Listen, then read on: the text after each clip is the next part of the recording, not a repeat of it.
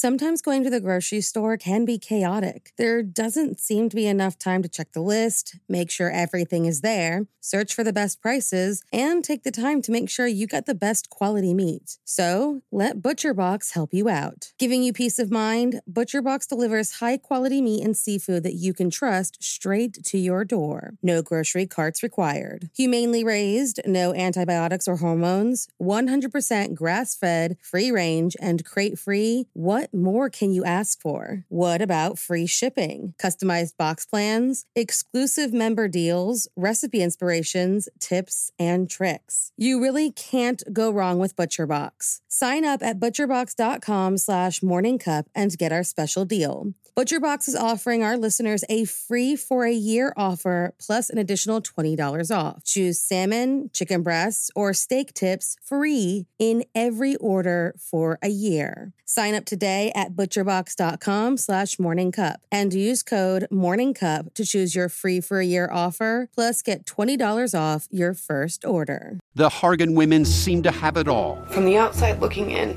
we were blessed. My mom was amazing. But as detectives would soon learn, there was a lot going on inside the Hargan household. Ashley and I have been calling my mom and the house and Helen. Okay. No one's answering. 63-year-old Pamela Hargan gunned down in her own home. Her youngest daughter, Helen, lay dead upstairs. Patrol, when they arrived, assumed or thought that there might have been a murder-suicide. But for the detectives on the scene, there were things about the scene itself that were concerning to us on day one.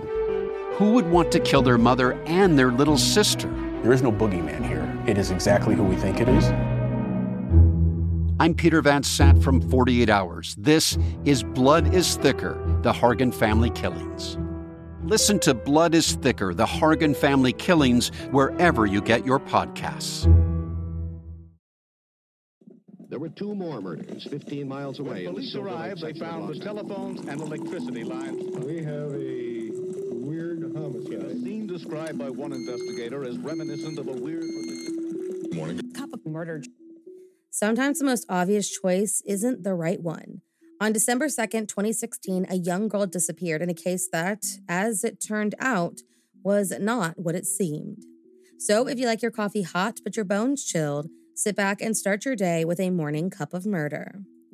On December 3rd, 2016, an Uber driver in New Jersey saw an Oldsmobile parked on the bridge that connected to Avon by the Sea and Belmar. Noticing that there was no driver in sight, keys still inside, a call was made to the local police, who soon learned that, though it belonged to her grandmother, the car was being driven by teenager Sarah Stern. A girl who, just 19 years old, was last seen on December 2nd. Due to the location of the car and no signs of a struggle, investigators sent teams to search the river and skim the shores from helicopters, believing from the very beginning that she had jumped off the bridge to end her own life. Despite the extensive search, there were no signs of the young girl or of her body. Believing that she was swept out to sea by the fast-moving currents, investigators began questioning those who knew and loved Sarah Stern. That's when they spoke to a childhood friend, Leah McAddisney, who claimed, quote, "I just know she's been trying to get away, been telling me she's moving to Canada." Going further, Liam told them that this was not the first time that Sarah tried to take her own life, and that after her mother died from cancer a few years before, things had grown incredibly tense between her and her father. Claiming she had every reason to want to end her life, Liam, in addition to providing this information, admitted that he might have just been the last person to have seen Sarah Stern on December 2nd. Saying he last saw her before going into work, police took his word, and the case, it seemed, could be quickly closed. That all changed, however, when a boy named Anthony Curry told a story about his friend Liam. According to his claims, Liam, in November of 2016, just days before Sarah went missing, told him about an idea he had to kill a girl, strangle her, and throw her off of a bridge. Because the pair often bonded and spoke about ideas for films that Anthony should make, the young man thought nothing of the suggestion and never once believed that there might be some truth rooted in the fantasy. Not even after the news spread of Sarah's disappearance and alleged suicide. He did, however, start to have some second thoughts when Liam contacted him via Snapchat asking whether or not the police had reached out to him. Still not wanting to think the absolute worst of his friend, Anthony mulled the whole thing over and finally, in January of 2017, contacted police and told them all about the conversation they had back in November. Setting him up with recording devices, investigators sent Anthony to speak with Liam and hopefully get a full confession. Succeeding, Liam McAdesney could be heard claiming to have planned the crime for half the year and that he planned on stealing the money left to Sarah after her mother's death. He described in graphic and callous detail killing the young girl, hiding her body while he went to work, and then said he went back and threw her off the bridge to make everything look like a suicide. A plan that, having left no evidence behind, might just have worked had he not opened his mouth. He could also be heard complaining that he didn't get as much money as he wanted from the entire ordeal, saying, quote, "The worst part of it is I thought I was walking out with $50,000 to $100,000 in my pocket.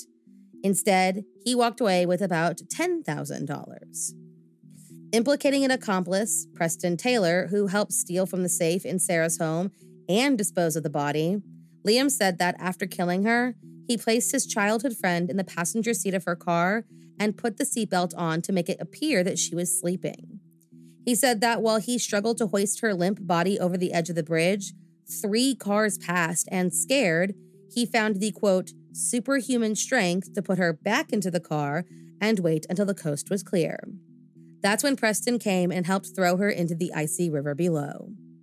Her body has never been found, and both boys joined in the search party at the beginning of the investigation. The confession tape ended with Liam saying, "I don't feel any different and I don't think about it. You always think you're going to try and do new things and you're going to change. It doesn't do anything. It's weird. What, are you going to live some boring-ass life?"